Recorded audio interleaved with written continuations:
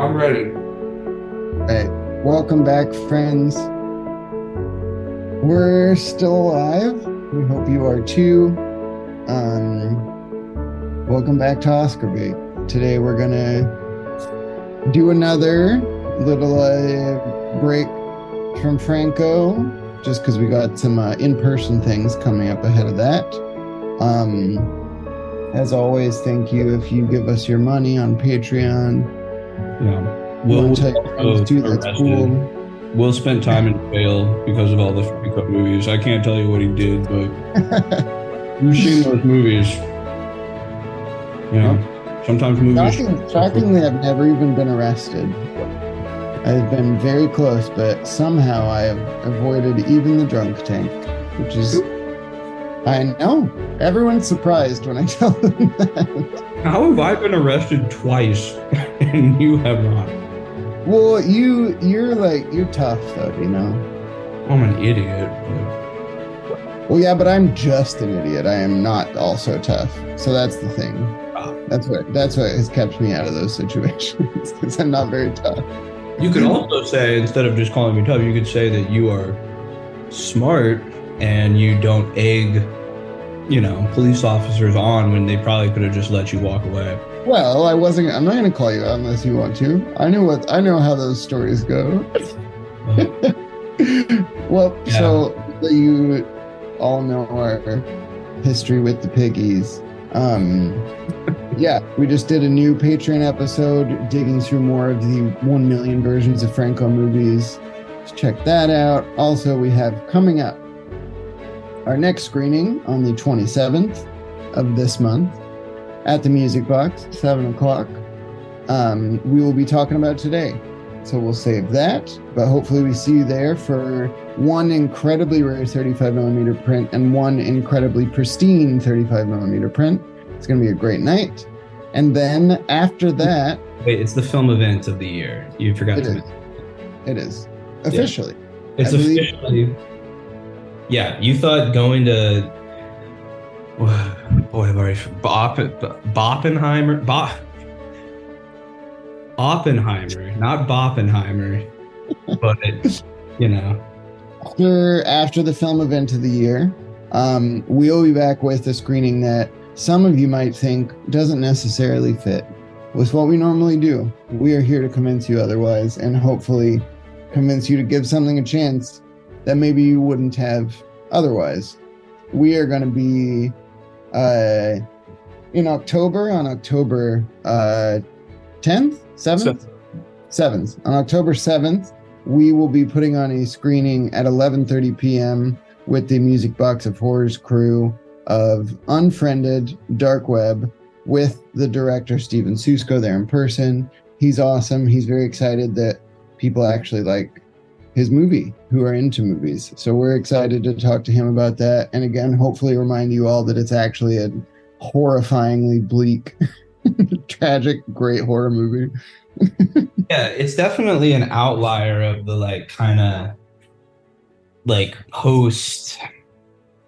post slasher thing going on before we we're looking back on it with nostalgic and very weak eyes.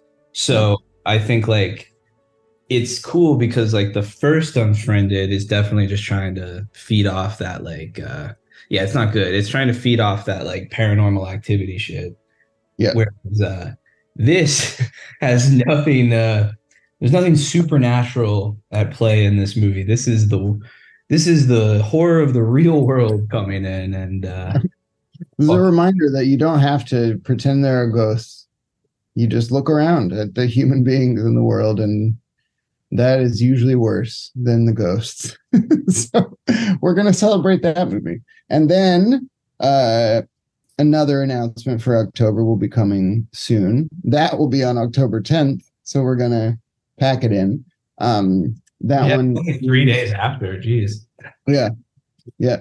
So we're going to we've told you already a little, but we're going to be partnering up with some of our friends who will be talked about more, to start hopefully something really great. And we'll be announcing that soon as we decide.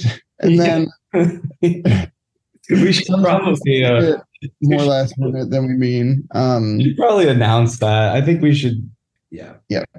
Well, anyway, we'll figure it out. But all right. So yeah, we got that on the 10th, and then after that in November, I don't remember the date, 25th, maybe. Sounds good to me. It might be, Something like that. might be At the the 27th, actually.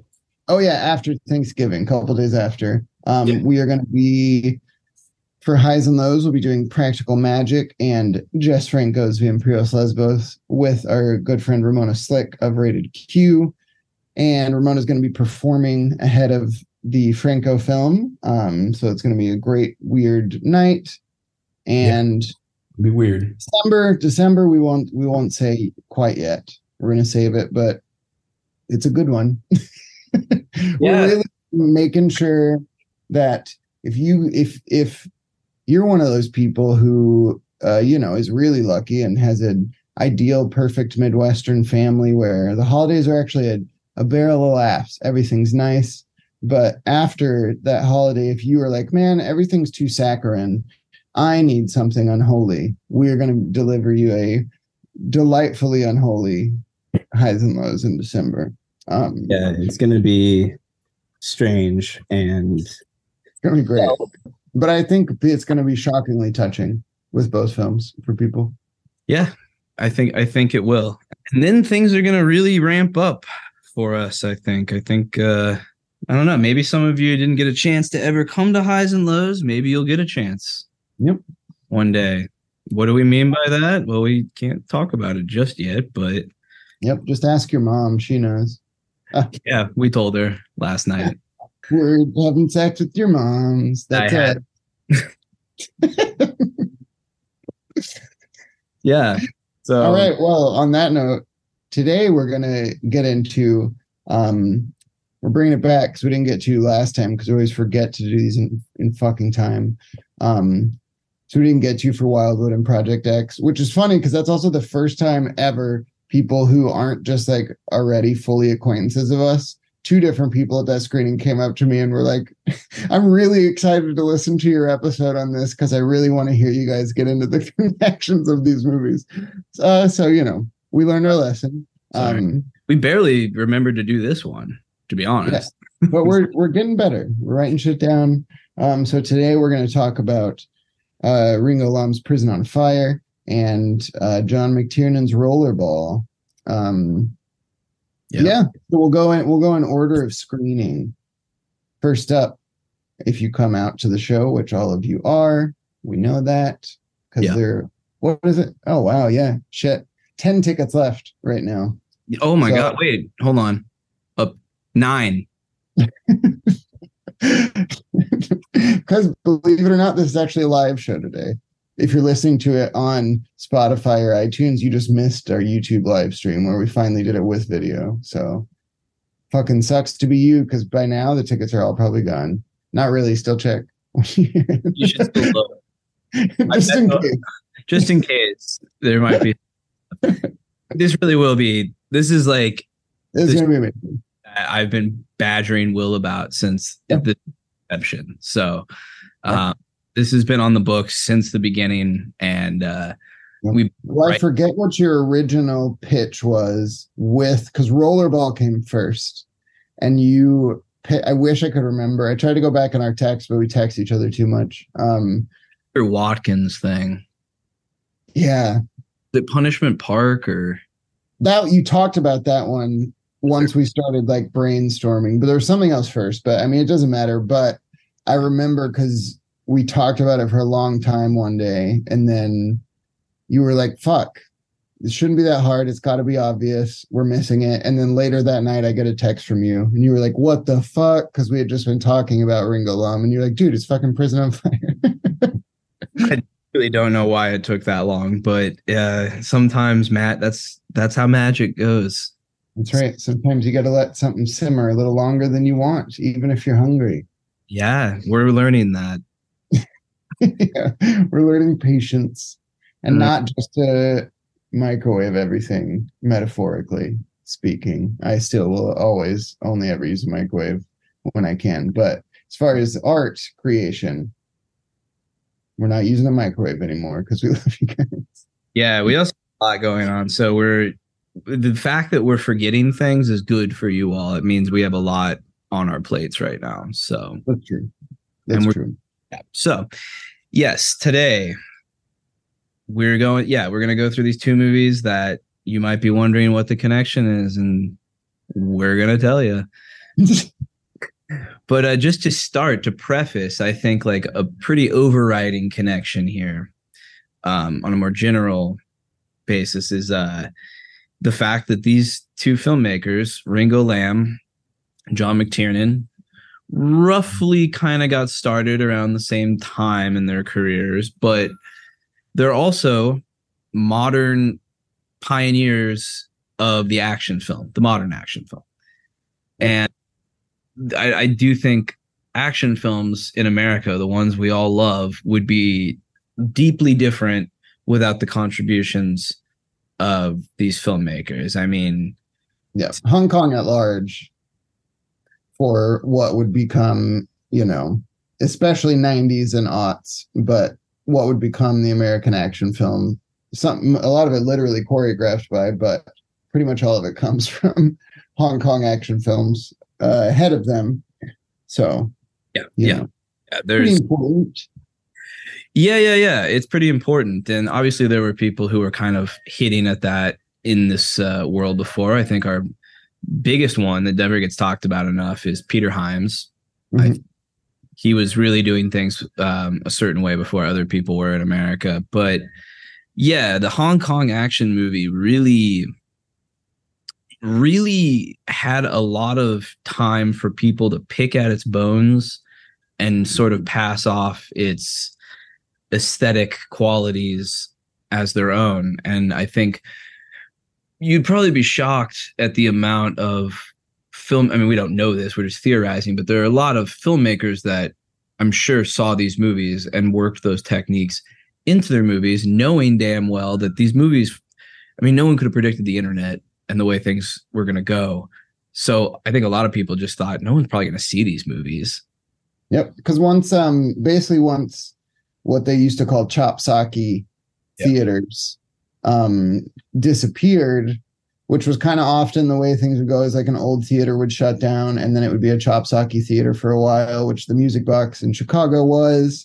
And then if that didn't work, then it would be a porn theater, so there was a time in the 90s still and into the aughts in some places where some of these theaters still survived. And that's basically the only place you could see them, with subtitles and shit and all of that. Because a lot of those prints, when they came here, they stayed here, whether with collectors or just rotting somewhere.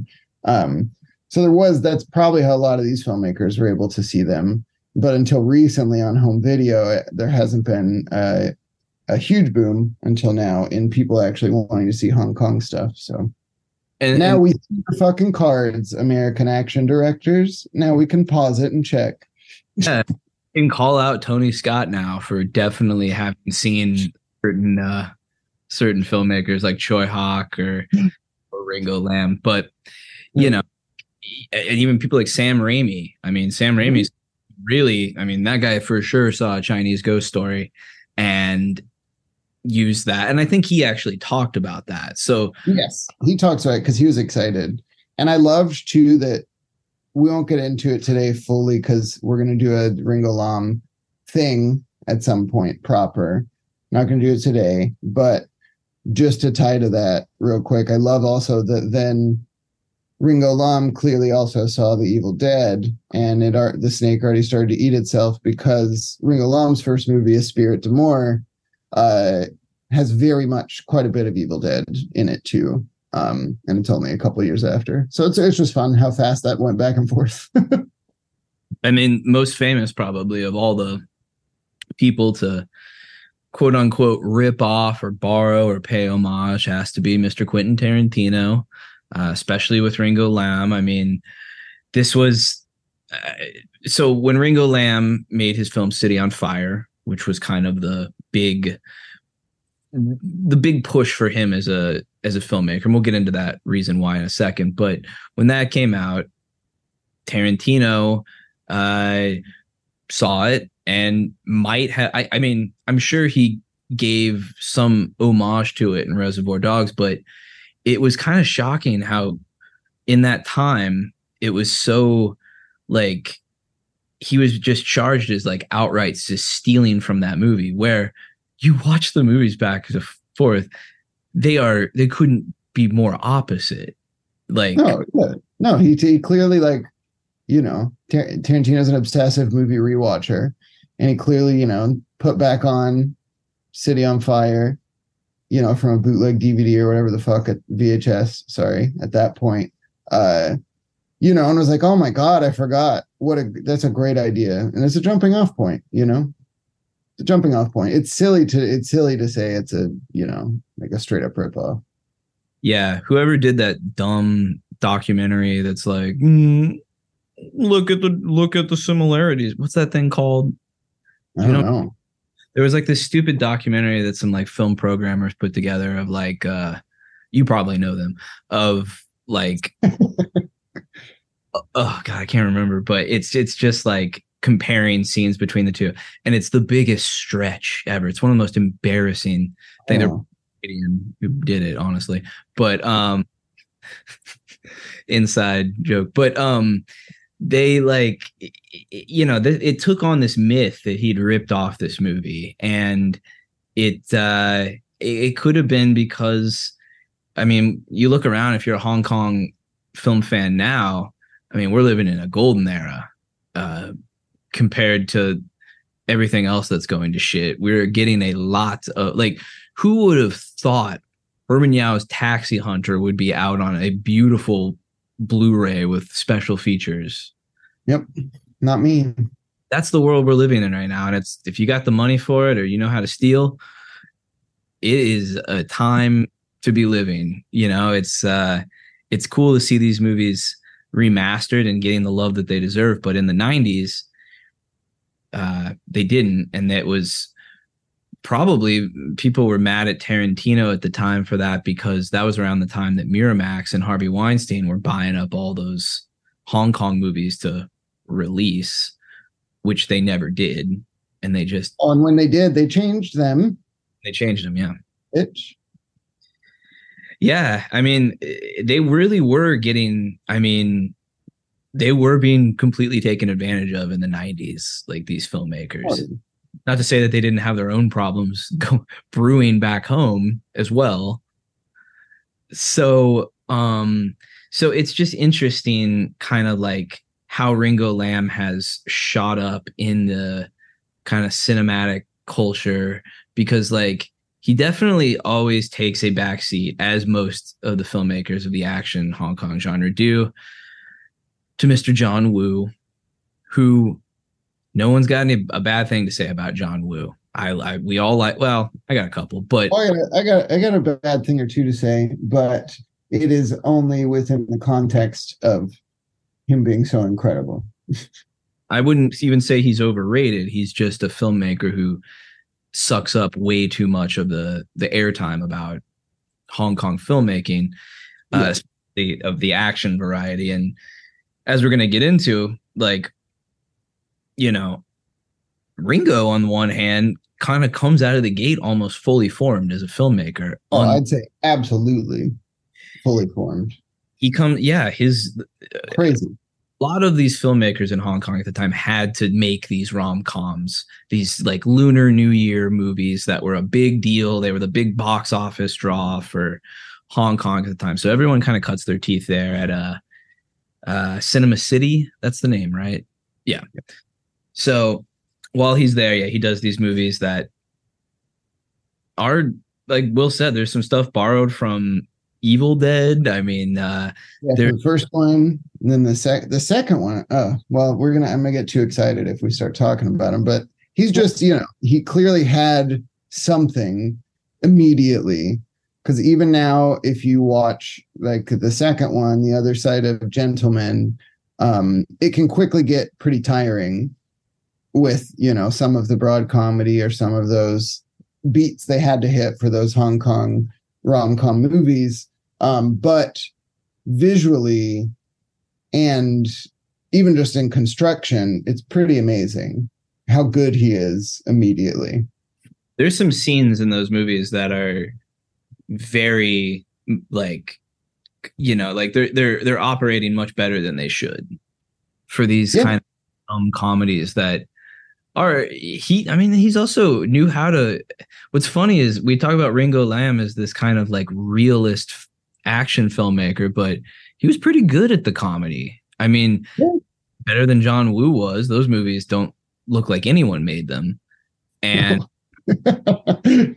it's true. And also, again, the first one, granted, he took over for another director, but Esprit d'Amour is a better horror comedy than most that try it, I will say. yeah. And he also around that time was working on Happy Ghost 3, I believe, that Johnny Toe eventually took over, and that became his first movie. So we have nothing bad to say about Mr. Toe. We'll probably come back to him one day, but what makes Ringo so special is he just kind of comes out of the gate ready to go. A lot like Choi Hawk. Like they're ready. They're filming. Yeah. Like, and they kind of have a similar career trajectory and even work together. So except Hawk like starts being his movies never hide how fucking furious he is at everyone.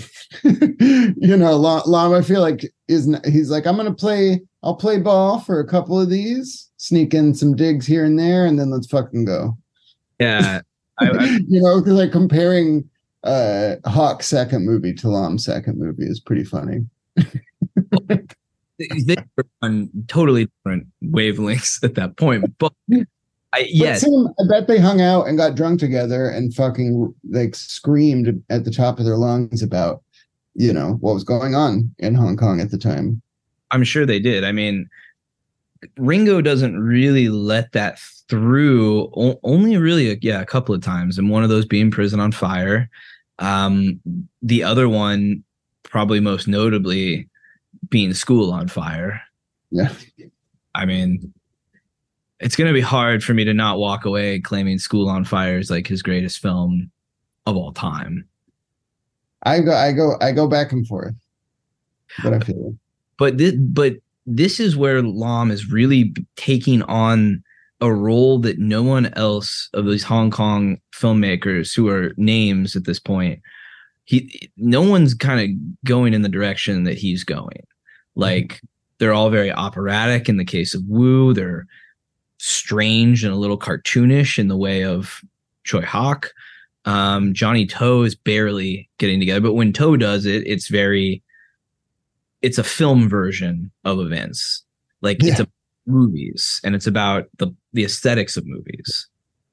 Where Lam, you could call him a realist, but he kind of I think he's a little more influenced by like the by like that Johnny Mac film, Long Arm of the Law. Yeah.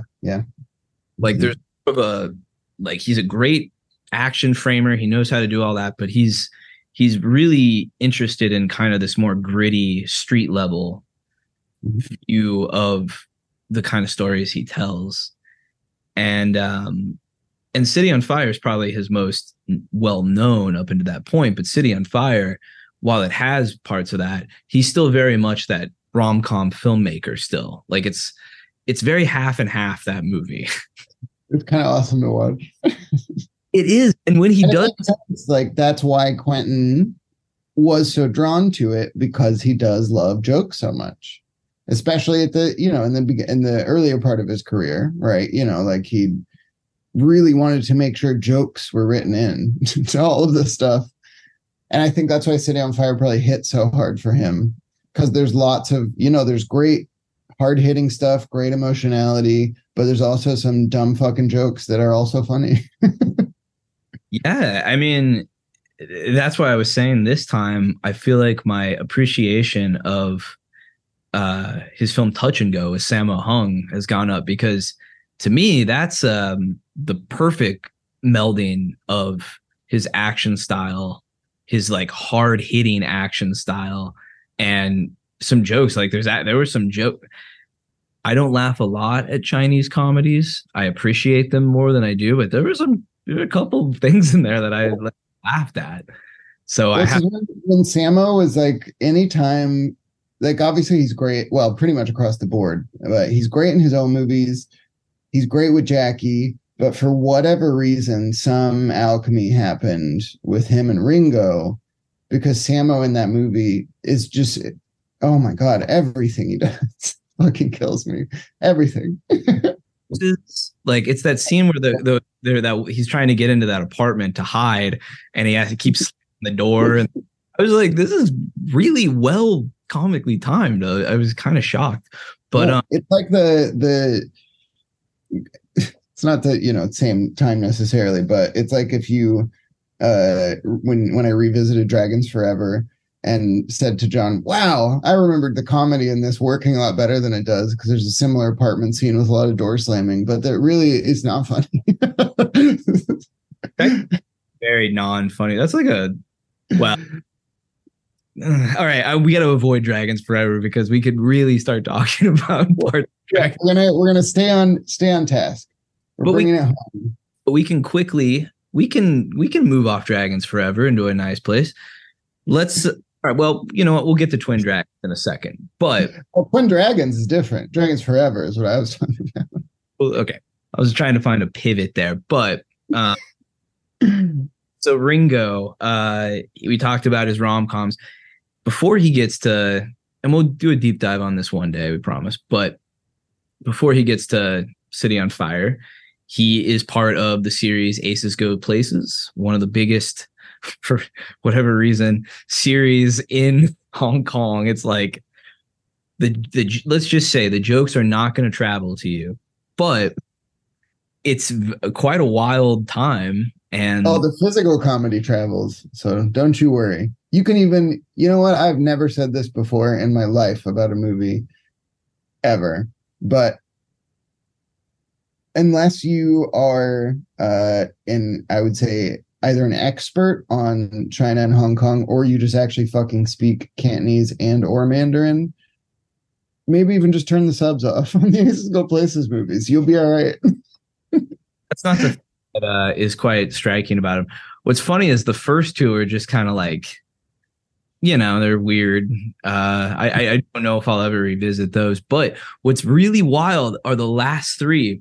The third one's directed by Choi Hawk and has an opening where he somehow gets all these Bond villains from previous Bond movies to show up. Such a strange, bizarre opening, but it's very cartoonish in that way. So when he's doing this assignment, Choi Hawk, you already see Choi Hawk within these tight, confined walls. And what's even more amazing, the fourth one that Ringo Lam does, no one asked him to no one was wanting the Aces Go Places movies to suddenly have like brutal violence in them. But thankfully, he knew what we needed. Yeah, you're like, that just, wow, he just really Ringo Lammed this this cookie cutter franchise here. Yep. And that's when you know that our boy is really about to start cooking. Yeah, you get to that part of his career, you're like, someone was itchy to do something else, I think. What was going on with the Aces Go? They got Lar Carlong to do the I guess this one. It's like, that's just wild. So he gets to City on Fire, the one that Quentin Tarantino ripped off allegedly. Which, watching it again, it's like you almost see less of the seeds of Reservoir Dogs. You see more of the seeds for what the film's cinematographer Andrew Lau was going to do with Infernal Affairs. Yeah. Shit. Yeah. No, you're totally right. Damn. Yeah. Wow. So really what we're saying here is, by association, Martin Scorsese ripped off fucking City on Fire and called it The Departed. Wow. Mystery solved. Have to put someone on the pyre to burn. Sorry, Marty. Yeah, he's like having a real highlight of his career right now, and we're just kind of walking him a stack of wood. He's like, now what is this? This reminds me of Joan of Arc, The Passion of Joan of Arc. Have you ever seen that film? This is what it's like. And we're just tying him up, and we're like, yeah, sure. Oh, poor Marty. Poor Marty. We're sorry to have to burn you, but Sorry, bud. We got to call you out. We can't let it go unsaid. Yeah, just don't. Whatever some dumb internet person who has never revised their opinions in 20 years tries to tell you that City on Fire is or Reservoir Dogs is a rip off of that. Just kindly brush it aside. And I'm not a Reservoir Dogs defendant. No, but just watch the movies. That's all you have to do. Yeah. We know all of our listeners are much smarter than us, so it will not be hard for your beautiful brains to go, oh wow, not at all, and then in case closed. We'll just leave it at that. So yeah, so he does the follow-up, which is the film we're going to be showing. Woo-hoo. Prison on Fire, one of the hardest hitting, bone crunching films you'll ever see. I mean, this is the kind of movie where the special or the stunt work on display looks like it really hurts. Yep. And part of what's so special about our boy here, while all of those things John said are absolutely true, this is also one of the most tender films about, I think it becomes universal, just about friendship, but in particular, because we don't get a lot in movies about male friendship, in a really interesting way that might actually, move you to feel quite emotional, maybe even a tear or two. This movie has a very enormous heart at its core, and that heart also happens to be vibrating with rage. So, but it's an amazing combination. I'm really excited for people who are going to watch these two that maybe if you haven't dove into a lot of Hong Kong stuff yet, I think this is a great one to remind you why it's so unique and so special, because that combination is really hard to do. And, there's a reason people don't do it. I don't think it's for a lack of ideas or a lack of stories where that's a possibility. It's because it takes really incredible filmmaking ability to pull that off in a way where you can both want to climb the walls of the theater and light it on fire because you're so pumped up, and then also you just want to call your best friend and then go hug them as hard as you can from moment to moment. An astounding movie that does not get enough credit, I think. So beautiful. Fucking Christ, revisiting this morning. I think people tend to not give it as much of a leg up as the others do, because for a Hong Kong action movie of this era, it's kind of atypical in that it's not shot on the streets of Hong Kong. Mm-hmm. Yep. Which is kind of the joy of these Hong Kong action movies. Usually is you keep it's like the idea of Hong Kong just becomes its own presence in these movies, and you just are always waiting for when it goes back onto the streets and you see this part, you see this little outdoor mall that they have a shootout chase in. But this movie is basically all set within prison walls. Yep. And I think part of it, that was when I revisited this morning, it hit me more than ever why I think it's still not appreciated enough.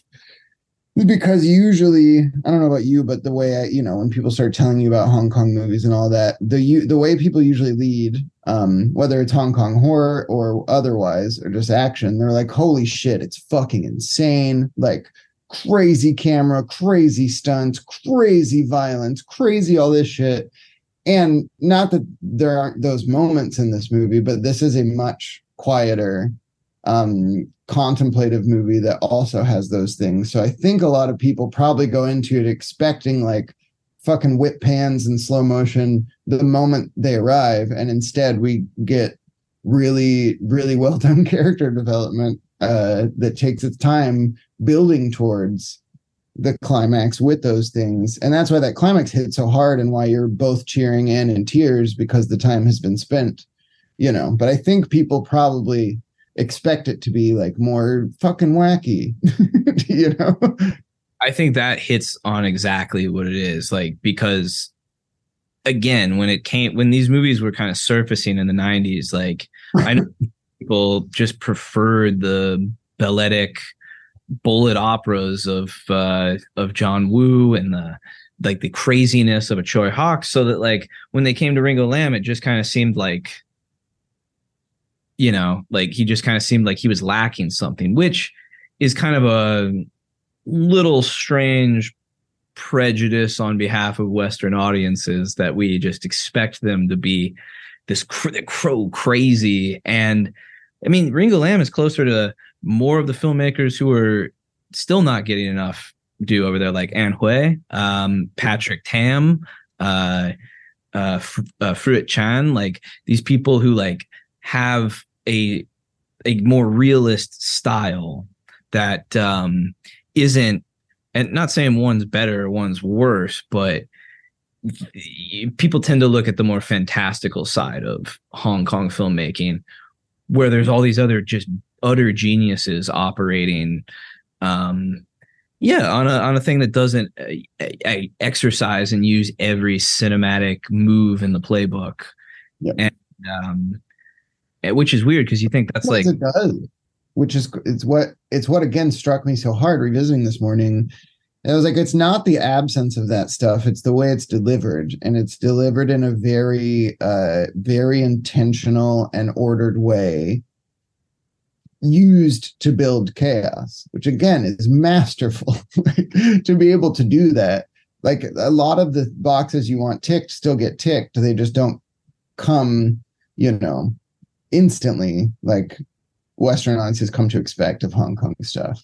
But if you just sit down to watch a great fucking movie and try to get rid of the expectations of what you think it's going to be, then this movie will really reward you. It's so lovely. It's really so touching. And you said the tension is what really defines these movies, especially School on Fire and Prison on Fire, in that they are so angry, and that these characters just take heaps and heaps of bullshit from the system they're stuck in, whether that's a prison for Prison on Fire, or for Rollerball, which we'll get to, is the celebrity sports arena that essentially kind of creates its own new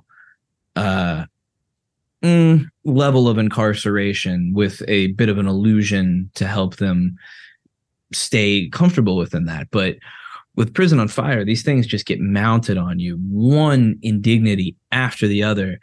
It is the indignities of every day that we all have to suffer through. And in the case of me, maybe you're vocal about it, or in the case of other people, you suck it up, and most people, and you just go throughout the day kind of like, can't believe I suffered that. I mean, this movie just like, this is a movie that tries to get you to explode. Yeah. And again tries, with all the character development, the time that it takes, it really wants you to get into the skulls and hearts of these men in this prison and what they're experiencing.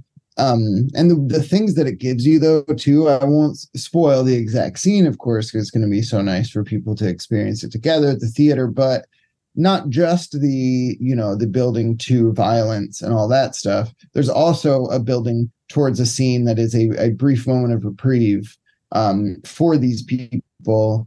And I think what is so amazing about how Lam pulls that scene in particular off is he highlights, without having to say it out loud, without having to put it into dialogue, how important moments and days and ideas of tradition are when time doesn't exist anymore, because you are literally locked away from the world and you don't exist. You essentially don't exist. So when you get a moment to feel like a quote unquote real fucking person again, it is embraced so incredibly. And oh my God, it's gorgeous. Just really gorgeous. And the fact that we get that scene along with the other things that we build towards and the violence that we build towards and all of that is why this dude's such a fucking master, Oh, absolutely. Has there shit wouldn't hit. Like, that shit would not hit. Even the ending would be awesome no matter what, but it wouldn't make me, again, alternate between crying and cheering if we hadn't had those moments before where we truly understand why these people are acting like this. Yeah, I mean, it's a lot for a movie to literally be able to force you off your seat to jump into the air when things happen. That didn't happen a lot with me, but I can safely say Prison on Fire provoked that from me the very first. Yep. I was punching the coffee table. I don't know if movies aren't supposed to incite that. I don't know what we're supposed to do, That's but what for. I yeah, think I only want to, I know we usually avoid, but I want to do one nerdy thing and highlight one fact just to really get people into the mood for this movie too. Is that because, Hong Kong and Ringo Lam loved to do this any chance he got. But this movie is not only shot in a real prison, but it was an active open prison. They were shooting this movie in a currently running prison. So, like, just, wrap your fucking head around that while you do this, And he was angry, also, angry filmmaker yeah. to shoot it in that system with what was Also going. someone who likes anger, because only someone who loves, like, and I think this is a healthy way to do it personally, where you're like, I'm furious, I have to do something. And so, create some art to get it out. But only a true sadist is like, you know what I should do? See if I can shoot this in one of these evil fucking open right now prisons. See if maybe I'll have to kill myself a warden. It's pretty nuts, because he's young too at this point. Like, he's this relatively young, angry dude who just came off these weird comedy movies that, like you said, got really violent. It's pretty fucking cool that he was like, I'm going to torture myself to make sure this comes out right. Like, we have to do this right. And you can tell him and Chow Yun-fat worked so hard on that. And it makes sense because they were buddies. They went to acting school together way back when. And that's why, even though personally I'll defend Chow Yun-fat even in his not great roles. But this, if you've only seen him once he got stateside, you're going to be floored by the performance here, because this is a different guy altogether from what happened when he came to the States. Yeah, I mean, he's stayed a beautiful human being who wants to give all of his money away to the people who need it. So, not very modern of you. I wonder what his current home thinks of him. Yeah, I mean, Ringo really knew how to stoke anxieties about the impending handover in China coming up. And that's when China basically, China for a long time, I think it was like 1984 when they signed the decree to put it in motion, where China was basically under a sort of laissez-faire rule from Great Britain, or Hong Kong, that is. And Hong Kong then was being given back to the mainland at that time, which we're still kind of dealing with what that means. I don't think. Oh, yeah. Not anything good, but it's also not. It's a good moment, I think, to remind people to get everyone fired up and ready for this screening. Also, is just how awful human beings are, because that's even a sentence we can say. We're like, oh, this country decided to give this place back to another country with no input from the people who live there. Yeah. You guys can have it back. It's cool. We're good. We had our time. You guys can have it now. Have fun. We know you missed it. It's crazy. Fucking crazy. We'll go into a deep thing about Chinese Hong Kong cinema and the handover one day, but not today because we got too much to get to. But Will's right. I mean, this is a hotbed time, and Ringo's tapping into it with the incarceration system and rate going on right now. And then probably the most is School on Fire, where he literally attacks the school systems, the triads hold on the communities at that time, the police. I mean, he goes after everybody in School on Fire. It's awesome. It's incredible. Yeah. And is there any more hated actor in Hong Kong than David Chung? What a great actor, but boy, he's amazing. Boy, does Ringo in 3 movies just make you hate this man. He's the shitty, vicious police officer in City on Fire. Then the brutal ass warden in Prison on Fire. And then he's the piece of shit triad gang leader. I mean, it's amazing that guy didn't get like attacked in the street, because his level sadism and menace and just outright assholeness is like he's the greatest at it. He really is. He's so good. He's so fucking good. Yeah. So yeah, I don't know. I'm so excited to feel how people react to this movie. And it's Ringo at a time where he's not like one of those like shaky handheld guys, but he's definitely like handheld in the streets, kind of very influenced by like I'm not going to use the word gritty, but like a 70s aesthetic, an American 70s aesthetic. So he likes a grain heavy film stock.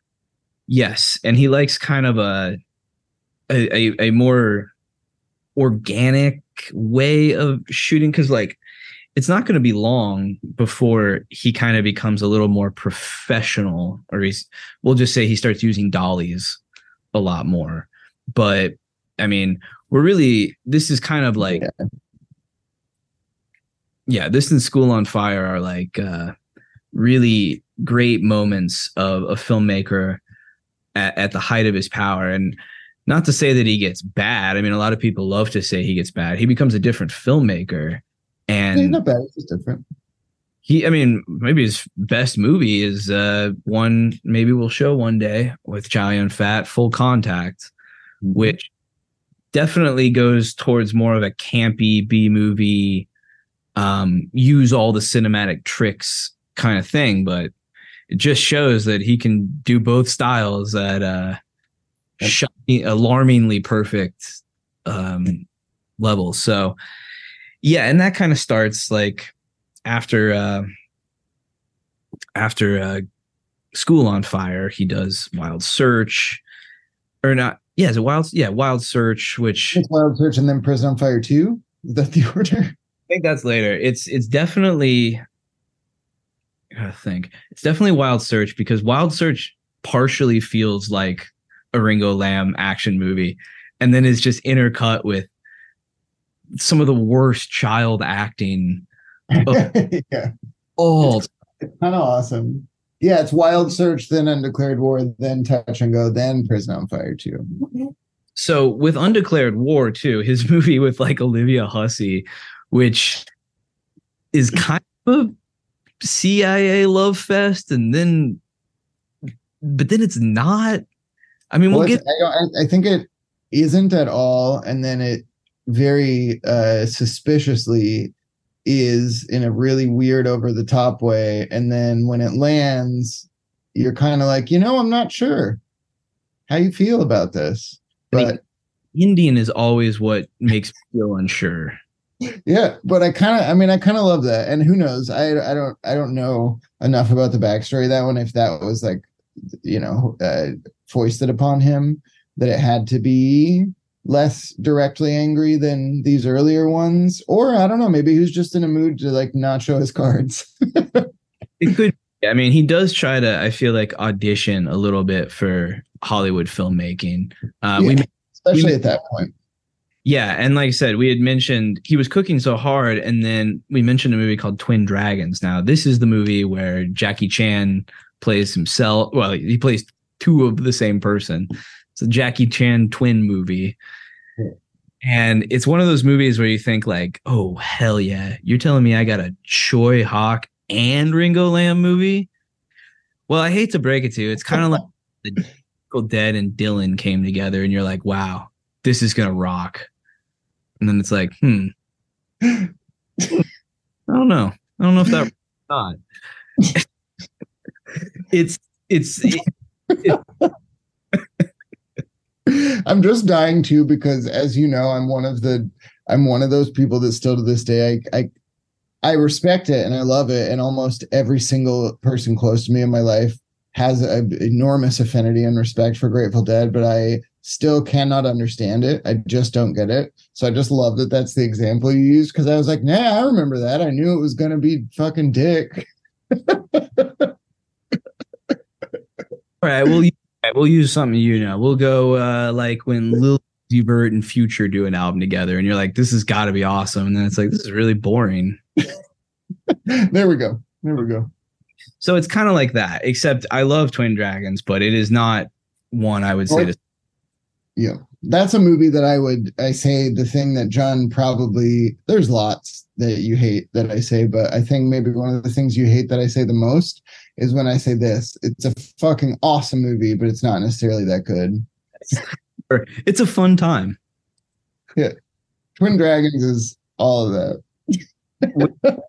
This is the one time I'm going to 100% agree.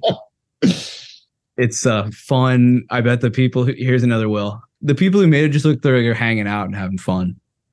That is true about Twin Dragons. Also apt. You saved it for Twin Dragons. You would have knocked it out of the park. But yes, this is one of the movies that was made by the Directors Guild essentially in China at the time. So it was kind of an assignment. And Ringo doesn't really, I mean, he handles the action sequences supposedly, but it's kind of like one of those things where like you just mixed, well, I was going to say two, but three great filmmakers together, and the mix kind of comes out a little amorphous because you have Ringo, Choi, and Jackie all on the set. Can you talk about too many cooks in the fucking kitchen? Well, but it works when Jackie and Samo and I just forgot his fucking name. Shit, the other dude in Dragons Forever. What's his goddamn name? Oh, myself. Guy who also trained with them. Wen Bao, that guy. The guy who was part of the Beijing opera torture. Yeah. They did the Peking torture together. The other one. But that shit, even though, Dragons Forever isn't great either, but those three, when they came together, sometimes it worked. Right. But I agree with you here. And especially, you also add Maggie Chung to the mix, our queen. We love her. 9/11 or Maggie Chung. Right. 9/11 Truther, Maggie Chung. I would kill, obviously, truly, we would both shit in our pants to get to talk to her about her career, which I'd love to do. But you know what I would love more? If she came on to just talk 9/11. Oh my God. Yeah, I would be more than shitty. That would be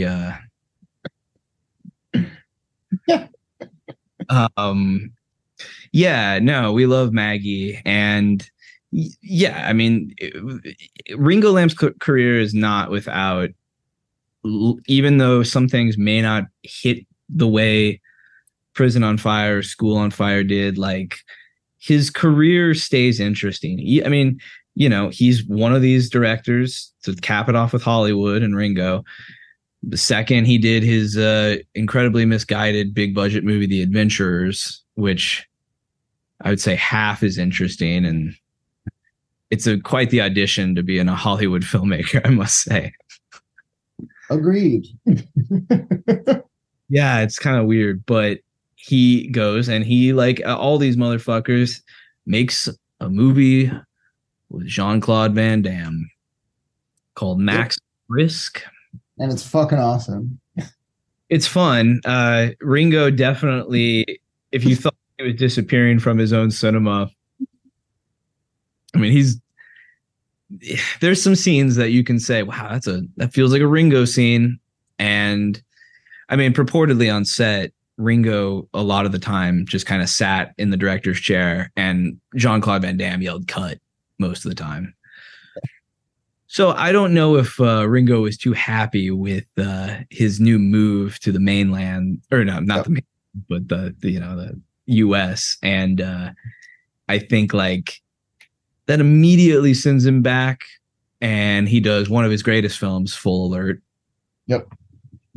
And then he continues after that to make, films here and there, and goes, from some reason, does like 3 or 4 more movies. No, 2, right? 2 more movies with Jean-Claude Van Damme. Yeah. Replicant. Because there's Jean-Claude Van Damme never is not fighting himself in these movies with fucking Maximum Risk, Replicant, Time Cop.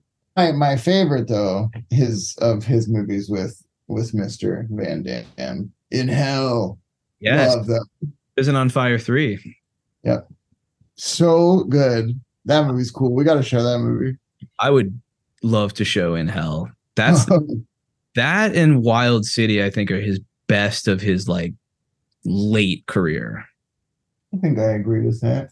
Sky on Fire, his last, is I hate to say it's kind of a disappointment. Maybe I need to rewatch it again, but I was definitely let down when I saw it last. But Me too. But maybe we'll like it now. Sometimes that happens as we age and life hurts more. You can enjoy things that sometimes maybe we were just too serious about it. You never know. I mean, Ringo died not long after the movie, so it was kind of like one of those things where it's like maybe you're wishing too much into it than just appreciating it for what it was. But either way, Ringo does have a great career that continues on. But like most of Hong Kong, they find their way to Hollywood. Choi Hawk did this with Van Damme 2 times as well. We know and love Double Team, but boy, do we love Knockoff. And we can't talk about Knockoff today, but we can't. Obviously, we like this stuff a little bit, which is why we're going to do deep dive episodes one of these days. Yeah, and because the only person who really in my opinion, got completely ruined eventually by their move to the United States was greatest, enemy number one of Hong Kong, Jackie Chan. Yeah, I mean, he really things changed for him very quickly, and I don't think he ever really recovered. And I don't think he wanted to. No, I don't think he wanted to. But you did start to see, like, Kirk Wong did the big hit. We've got, speaking of Ringo Lam, one of his greatest films, Burning Paradise, one of the darkest wuxia films ever made, masterpiece of a movie. The other super dark movie of that ilk, The Bride with White Hair, Ronnie Yu, way to Hollywood, ended up making Bride of Chucky. Bride of Chucky, and kind of caps off the Hollywood Hong Kong run with, shockingly, Freddy vs. Jason, which has a shocking amount of Hong Kong isms in it.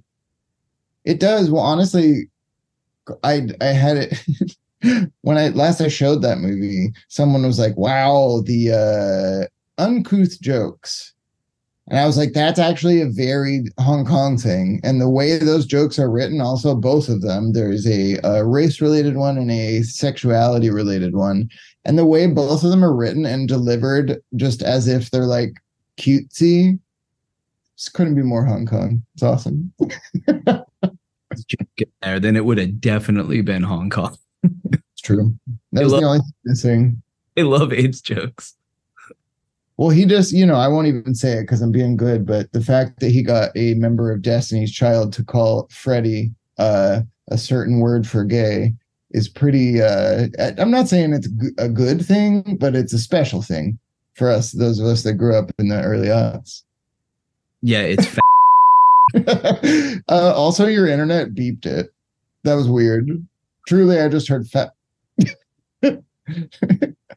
Anyway, I'm glad the computer did it. But yeah. Freddie delivers a nice little racist joke towards her. I mean, I guess what my point is like Hollywood has never really not, especially at that time, been touched by Hong Kong and its filmmakers. I mean, The Transporter, you got Corey Yuen going and just doing that whole thing. Corey Yuen ended up just doing stunts kind of for action movies, just the Transporter movies. I know, like, Romeo Must Die, Lethal Weapon 4, Kiss of the Dragon, The Expendables.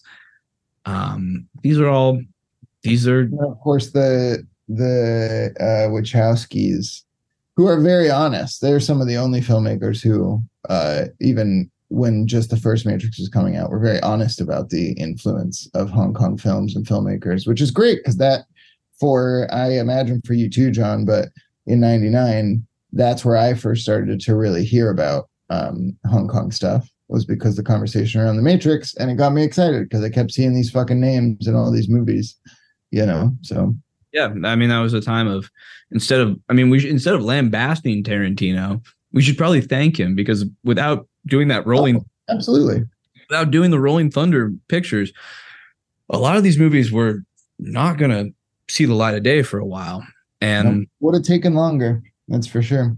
Definitely would have taken longer. Now, unfortunately, he was partnered with Miramax and Mr. Weinstein. So those things just got screwed by them. But hey, live and learn, right? Yep. And hey, let's hope right now that Harvey's, even though it's obviously a white collar situation, let's hope somehow Harvey ends up in the exact prison that we see in Prison on Fire. Yep. I would love to think that's happening. Unfortunately, he's probably getting his like 45th bout of gout right now because he's in one of those Goodfellas style prisons. Can't stop munching the old hot dogs from dinner.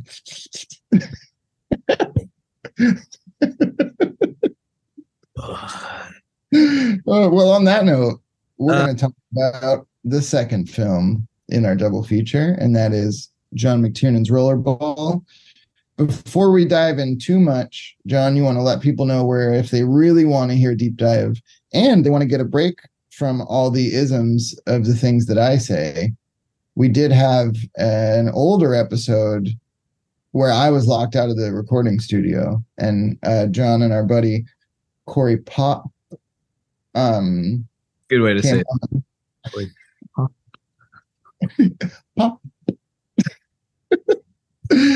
Corey popped on by, and him and John really went down the rabbit hole of what happened to Mr. McTiernan and why he, I guess if you want to look at it this way and linearly, why Rollerball sent him to prison. Yeah, you can listen to our episode Wired and Tired. Yeah. It's pretty amazing. Yeah, we Corey's my other hetero life mate, work collaborator. Oh, I'm not I think calling me heterosexual would be a disservice to the English language, but I appreciate it. I'm tough. To me, as many times I tried to my ass, casually batted you away and said, "Will, I'm gonna Jack Palance you with that snake later if you cut it out." Yeah, some of our heads will get that joke. One like, I've seen that movie. I know what he's saying. So that's every fucking joke we make. It's always there's one person who was like, I got that. I really appreciated it. Because I've never heard any other person care to make a joke so niche. Yeah, I never hear enough people be like, I like your show. I just don't know what you guys are talking about most of the time. It's like, well, we're like cinephiles. Yeah, we're like playing the video game on difficulty hard. Like we're podcasting on the difficulty mode being all. But then if you like just look at it, like if you pull back, if there was like a visual representation of our show, it's like a speak and spell. So it doesn't need to be on level hard because there's just 4 buttons, but some and yeah, that's why we are here to loudly and proudly defend what is still going on today, which is what we think an unfair lambasting of John McTiernan's Rollerball. So we're going to give you all a chance to see it on a gorgeous 35 millimeter print, because yet again, you hear us say this all the time, no one else shows a lot of the movies we decide to show. So we get good prints. This is one of the best looking ones too. And let me just say, if you're one of these golden raspberry fans or love the Stinkers awards or whatever, hold on. That's the sound of me opening the window and you just see yourself right on out there. Because this is, I mean, maybe one day we'll do a deep dive into golden raspberries, but if there's ever been a rating system more stupid than, say, the like Rotten Tomatoes or something, it's the raspberries. They've gotten so much wrong over the years. I mean, they truly look like fucking idiots, considering like they've given most of Paul Verhoeven's movies these awards. They've really hated Rollerball, and like Will said, to this day, all you denizens of Letterbox still don't want to give this fucking movie time, but we're here, we're here to tell you that this is I think this is one of the better action movies of the 2000s, and I will challenge anybody to give me two more movies that are better than it. I agree with you. I think this movie is just wholly misunderstood, and I think it's perfect to show with and surrounding a conversation of Hong Kong things, because Hong Kong movies also didn't care to westernize the delivery of things. And I think there are more than a couple similarities with Rollerball and people misunderstanding, how things were actually meant to be delivered. Yeah, and I think it works on two levels. Listen to our show Wired and Tired if you want the full thing on this, because we're going to not go through all of that today. But Rollerball was definitely subjected to some pretty serious censorship from Hollywood at the time. And if some things about this movie feel a little off to you, it's because you're seeing some really shitty post-production chicanery going on, where the movie was supposed to be rated R. It feels like an R-rated movie. And I guess because POD's party, we're going to rock the party all night long, was climbing the TRL charts, they said, no, we gotta make this for middle schoolers, which is how I saw it. And, they decided to basically CGI redo the blood spurts and color them to look like sweat. Yep. Took out nudity by just adding like black to half of the screen. Really shitty black to like. Yeah, it also doesn't work. Like you can still see that, Rebecca Romaine and lots of other people are not wearing clothes. You can still see it kind of, especially at the age when this came out that we were, it just makes you look harder, really. Which I did. I mean, movie when it came out. I also first necking and then some with a lady during that. So this movie really holds a special place in my heart. It's the only reason I actually like it. And because I missed it the first time, and I was like, I kind of wanted to see this movie. I mean, yeah, Rebecca Romaine. The funny thing is, like, no one foresaw that like image rate quality was gonna like be able to get heightened. So I can't wait. Like, if you didn't see the print of it, then you won't be able to see this shit on VHS and DVD, so it'll be fine. But thankfully, we're getting closer. And yeah, give me that 4K of this. I'll buy that shit. Absolutely. I mean, so this movie is also a remake. This is a remake of a Norman Jewison film from the 70s. This is part 2 of McTiernan redoes Norman Jewison, because years before that he did the Thomas Crown Affair with Pierce Brosnan and Rene Russo, which I like more than the original. Yeah, it's funny because I would even call myself casual for sure, but I would say I'm a Norman Jewison fan.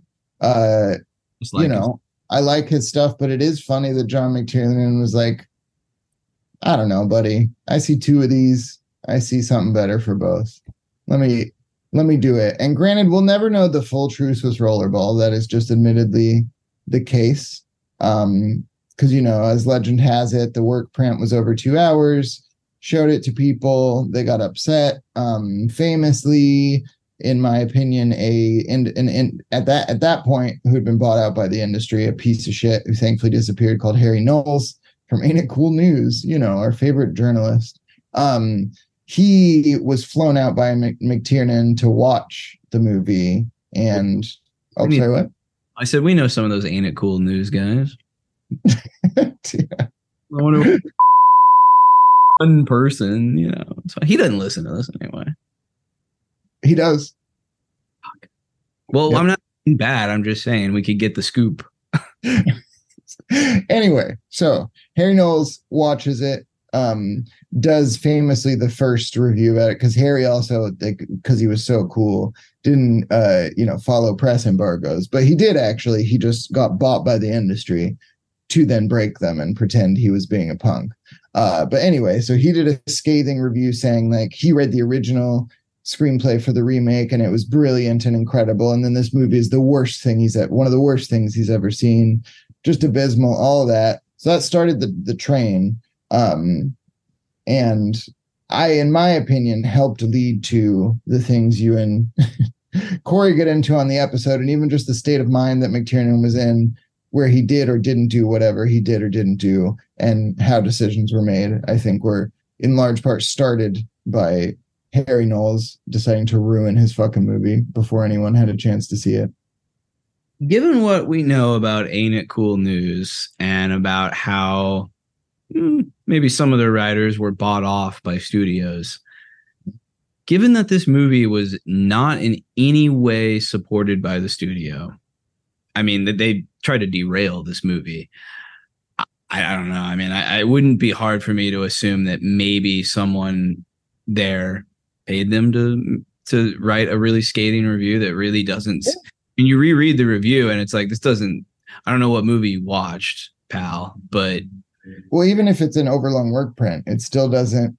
It also, if you go back through, I'll be quick, I promise, because we shouldn't spend time on this, but if you read all of like the quote unquote reviews, most of the ones that Harry wrote, they're usually the same. The positive ones were the same and the negative ones were the same.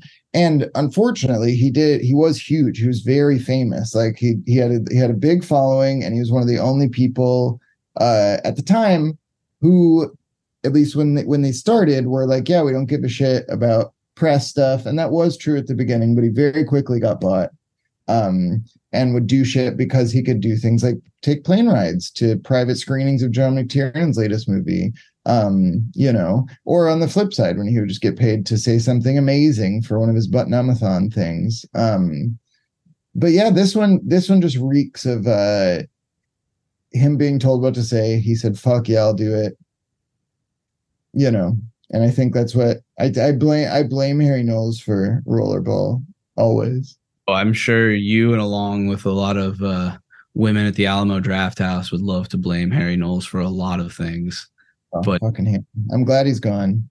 Yeah, let's just say he was a really large fixture. You had to do it, didn't you? He's a big fixture. One of the ugliest looking dudes too of all time. He's an ugly dude inside and out, I would say. Inside and out. Trying to about anything at large. No, fuck. What I'm saying is we don't like him at all. Not a fan. Everything he stands for sucks. So yes, Will is correct. He is probably behind the reason for why this didn't do so well. I mean, why the ending was changed.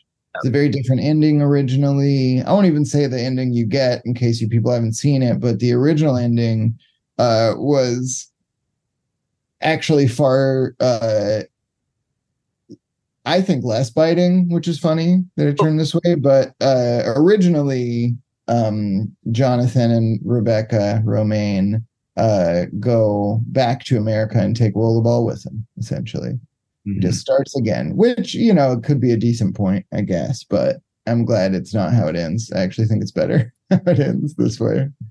Very hilarious final line and the greatest last look of a movie. Oh, yep. Yeah, I mean, and McTiernan, he's a filmmaker who didn't really get that, people turned on him pretty quickly. So this guy comes out of the gate with Predator, which huge movie that everyone still talks about to this day. Not one of his better movies, I got to admit. Predator is not held up. Right. But Predator's fun. But why are you skipping Nomads? Oh, I'm running everything. Yeah, I prefer Nomads to. I was gonna say Nomads is good. You got to give him credit. His first time with Pierce Brosnan too, so I guess that's it's important. All right. Good point. It's not great, don't get me wrong. It's not a great movie at all, but it's a good time. Decent first movie. It's as good as Predator, and then you have you have a little film. Oh fuck, what's the name of it? Die Hard. Is that the German title of it? Yeah. Der Herd? Yeah, Der Herd with Die Hard. Willis. Everyone forever will be excited at every office party to say, did you know that movie is actually a Christmas movie and it's got a toe fetish? So if you haven't done that yet, you can really get laid at work. You know what? Bring it back to fucking Ringo Lamb. You know what's a Christmas movie? City on Fire. You know what also is a Christmas movie? Wild Search. You know what also is a Christmas movie? Undeclared War. I mean, and Prison on Fire is close. Is there Christmas stuff in that? New Year's. Oh, that's right. Well, see, there you go. Anything to be a stupid Christmas. So, But yeah, Die Hard's pretty cool. yeah, it's fine. No, it's great. Hunt for Red October, which was a huge hit. Then kind of around the time of Medicine Man, I feel like people just didn't really pay attention. Like Medicine Man just kind of died on the vine, so to speak. Yeah, which I think I do get. I do get with that one. The next one is where everyone just, for whatever reason, decided to turn on him because, as history has shown, everyone was really wrong.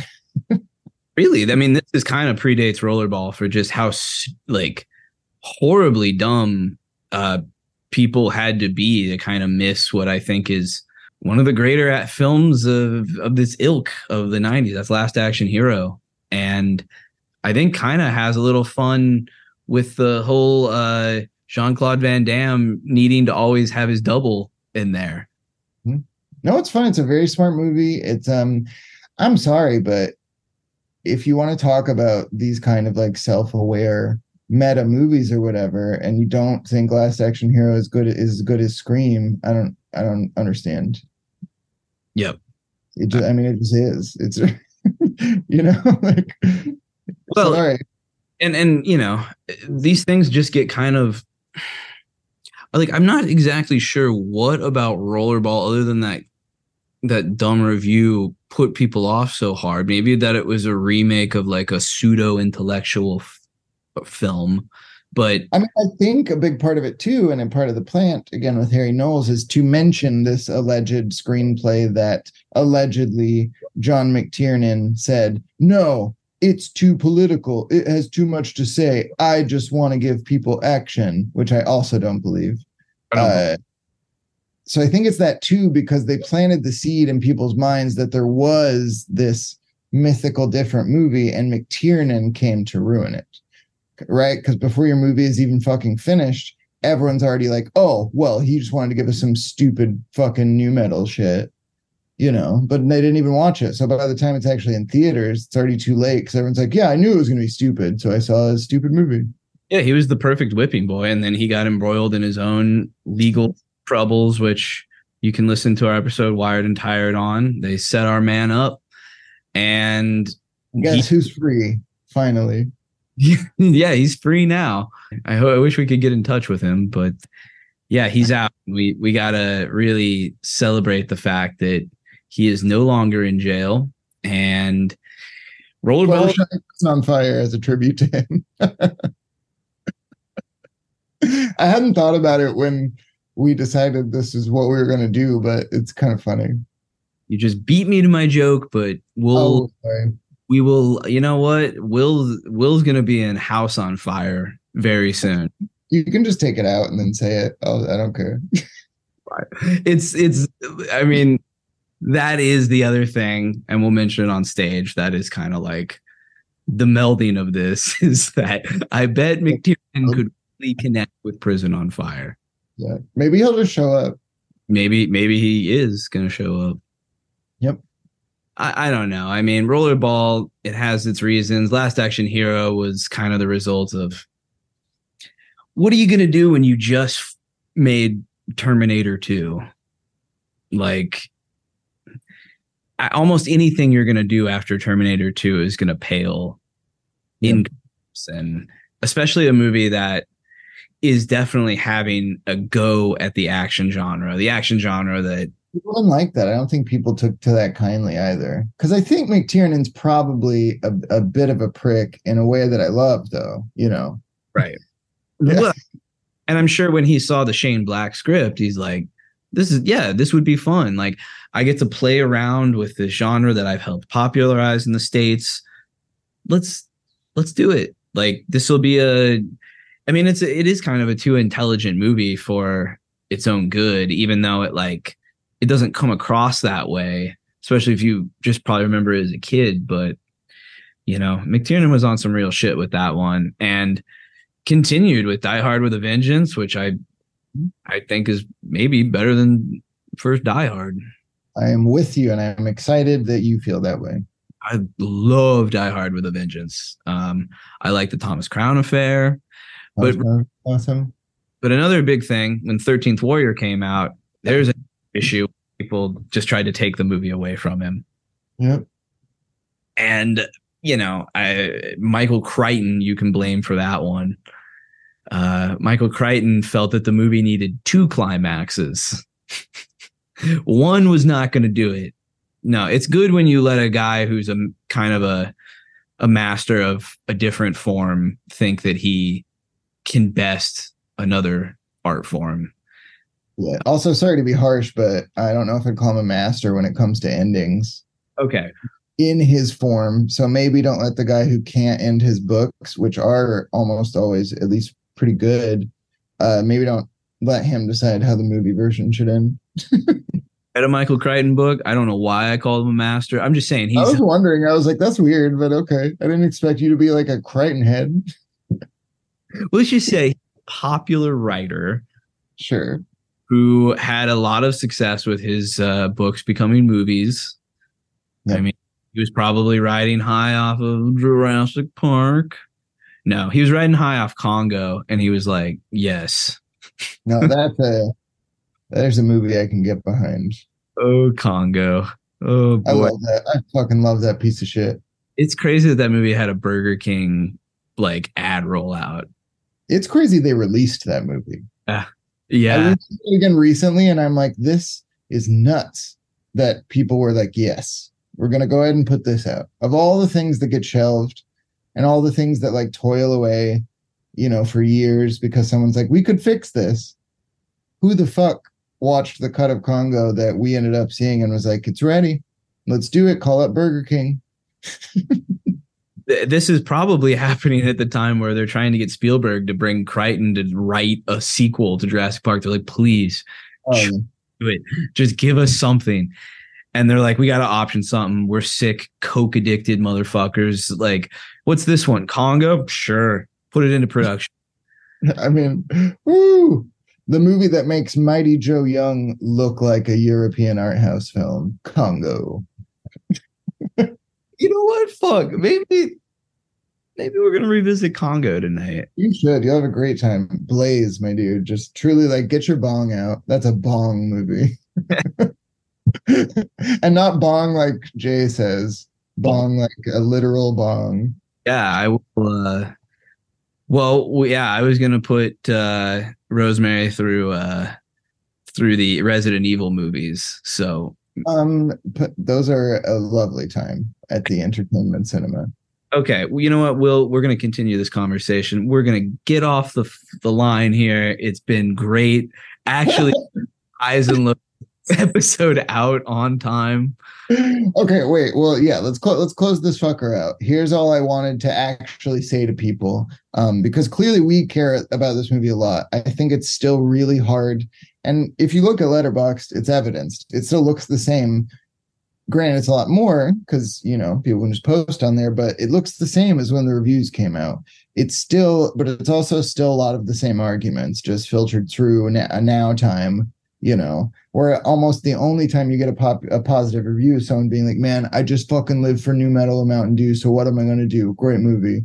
That's what you see, or you see the same shit that Harry Knowles put in our brains way back then.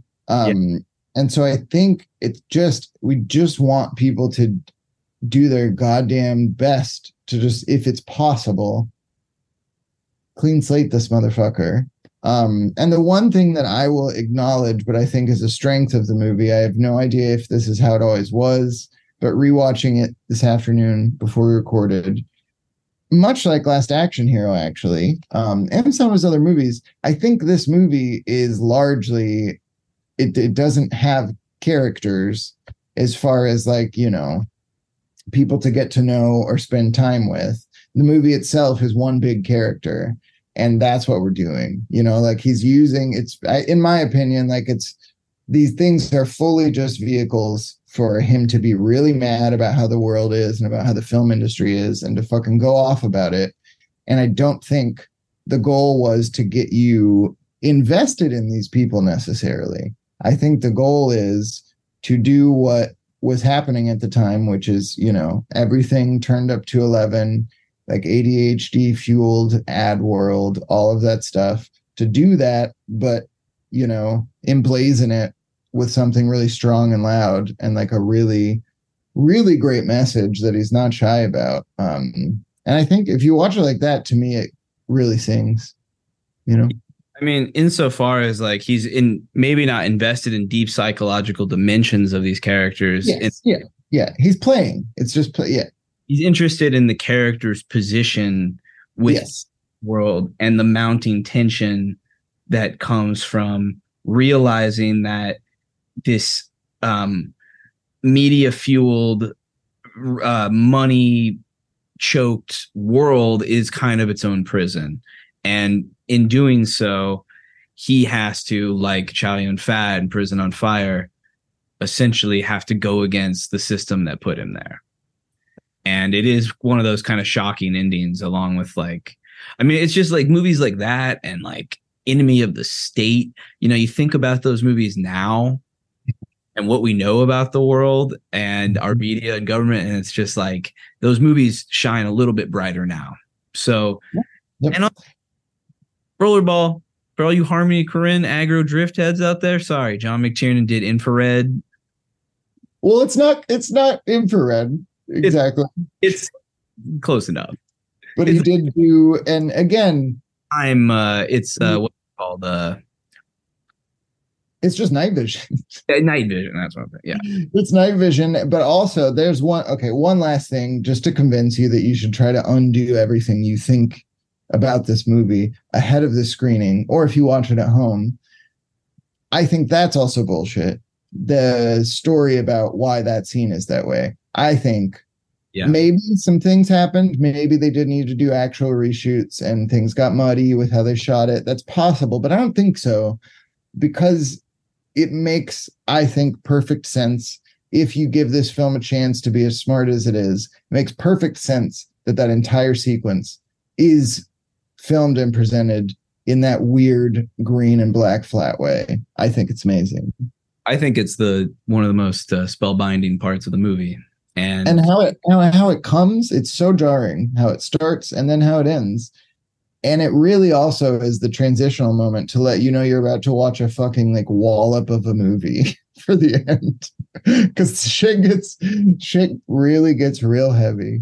Takes a Hong Kong level style. Yeah. So on that note, we really urge you to bring all your loved ones to Prison on Fire, Rollerball. This is very much going to be the most explosive highs and lows we've ever done and probably will ever do. We'll have some good ones, but boy, does this one ring special to us. And I think as a movie-going experience, you're going to be pretty pleased that you came to this one. So, and again, just what we've always tried to do. We just want to open up the possibility for people to think about things maybe in a little bit of a different way. That's it. Yeah. Let's give it a shot. See what happens. Also, look, sorry. If you watch Prison on Fire and then watch Rollerball immediately after and you do not see the threads and the quality of the second one, I don't know what to say. That's what I gotta say. I know this is an audio podcast, but I'm being real punk rock. I'm being like Danny Boyle, Sex Pistols for Disney punk rock right now. On that note, we'll see y'all in a couple days, and we'll see you again here soon for some more Jesus Franco. Catch you next time.